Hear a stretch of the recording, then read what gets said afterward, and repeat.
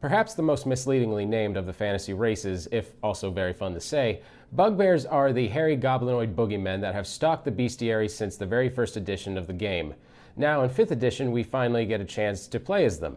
In some ways, they're exactly what you'd expect, but it's the small nuances that this race has that we are going to discuss in today's episode.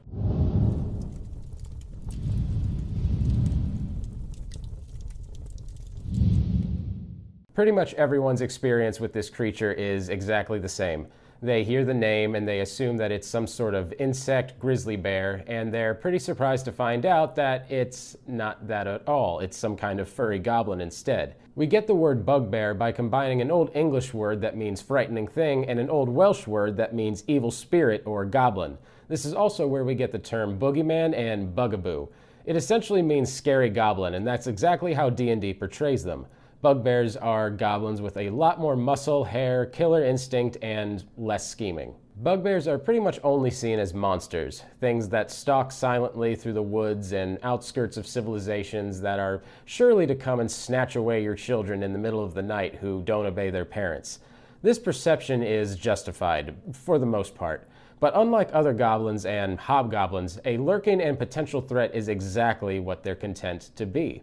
Where goblins launch raids and hobgoblins build armies, the bugbears are lazy opportunists. Rarely living in groups larger than a dozen or so, bugbears rarely are concerned with more than their own survival and perhaps survival of their gang. They enjoy bullying and enslaving weaker races and even eating other humanoids and creatures when the opportunity arises.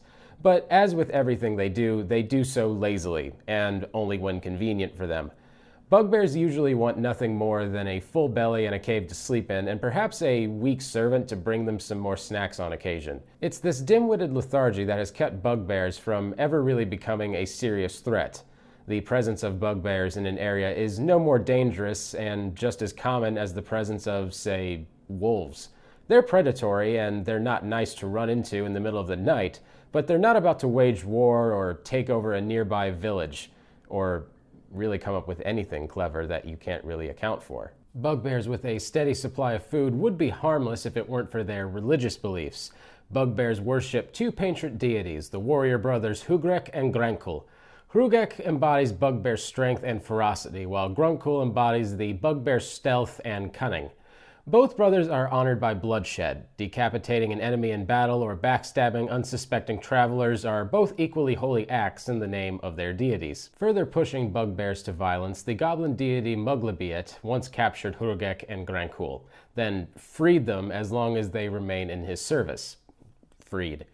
Bugbears understand that worship to their gods in part honors their captor Muglabiet, and while they don't worship the goblin god, they feel indebted to serve alongside their deities. When goblin kings and hobgoblin warlords call, bugbears often join the war bands, serving, albeit somewhat lazily, to help repay the divine debt. Hrugek and Grankul aren't blind to this service either. All bloodshed and predation honor them without pomp or circumstance, and they have no temples or clerics. But there is one special ritual bugbears often perform for them. Bugbears take the heads of their fallen foes, particularly if they were strong opponents, and cut away the eyelids before impaling them on spikes or hanging them as trophies. Bugbear gangs that have the favor of their deities often find that these heads will actually, they shout at intruders, much like an alarm spell, and will often spout off secrets they knew in life, which is terrifying. Bugbears have many goblinoid features, but are far larger and hairier. They have claws and snouts that somewhat resemble those of a bear, but the similarities are quite fleeting. Most of their features are often obscured by thick and matted hair, and the facial features that do stick out are decidedly wide and pointed, much like a goblin's. Their actual skin is usually yellowish to reddish-brown. Their fur tends toward the brown, and their eyes run a gambit of earth tones, alongside more bestial yellows, oranges, and occasionally a greenish-white. And the fact that I have to go into that deep of a description over what a bugbear is really does speak to how just off this name is to some people. In Toril and most other D&D settings, bugbears are monsters and lazy ones at that.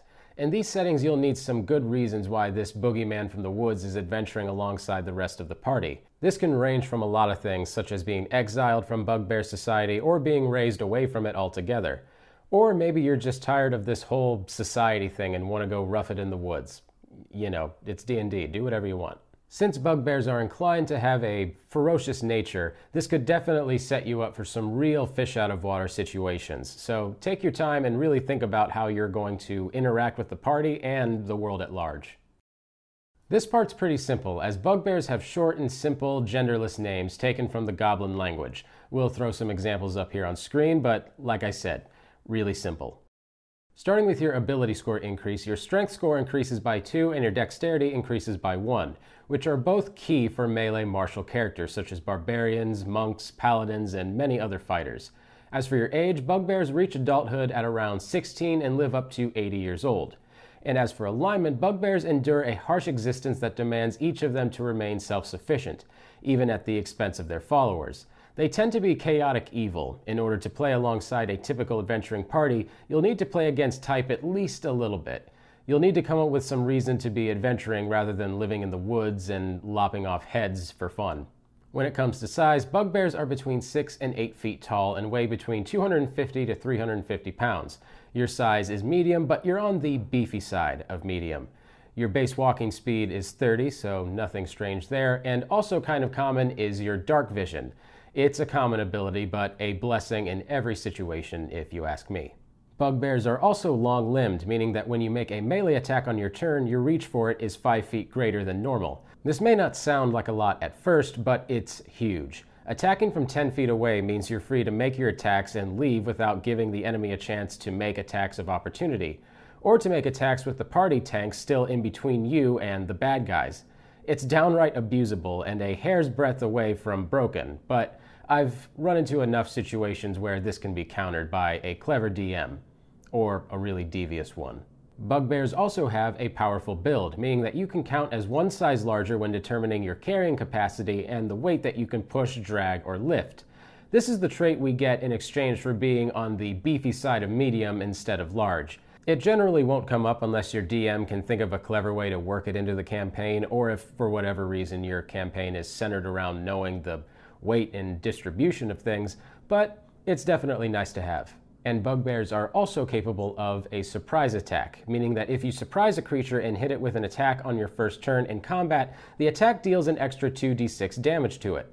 You can use this trait only once per combat. What counts as a surprise can get hazy depending on what your DM has to say about it, but generally whenever you get the drop on an enemy, you should be getting this lovely damage boost. 2d6 is especially strong at early levels, so try to make the best use of it as early as you can. Which should be easy to do because bugbears are sneaky, meaning that you are proficient in the stealth skill.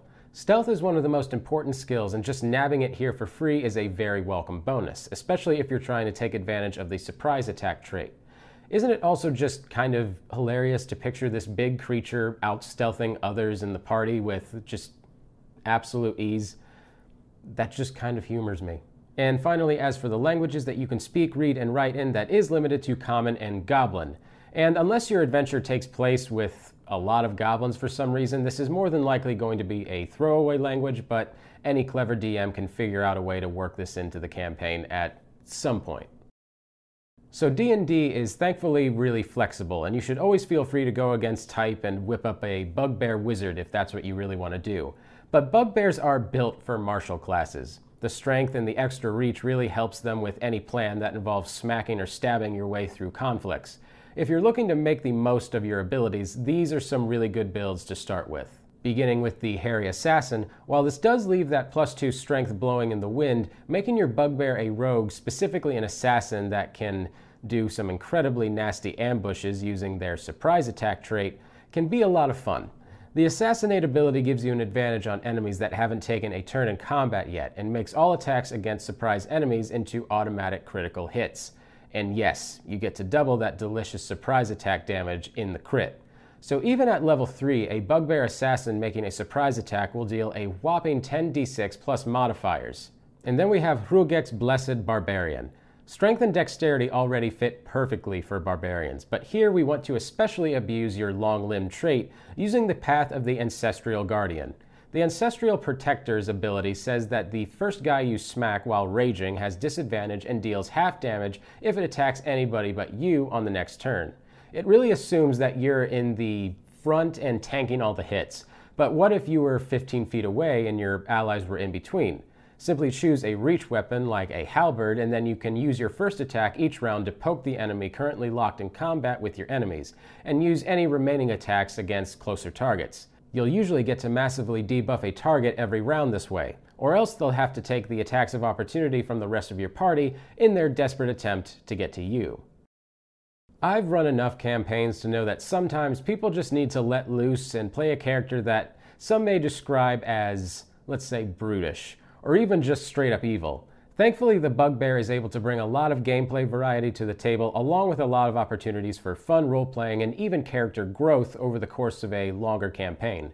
Your Bugbear could start very violent, an angry creature that barely cares for his adventuring party, to a slightly more empathetic, higher-level version of the exact same character.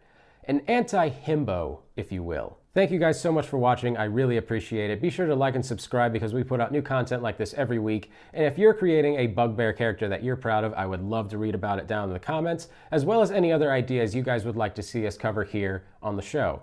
Thanks again for watching. My name's Patrick Ferguson from Skull Splitter Dice, and until next time, farewell. Thanks for joining us. Don't forget to like, comment, and subscribe so you never miss out.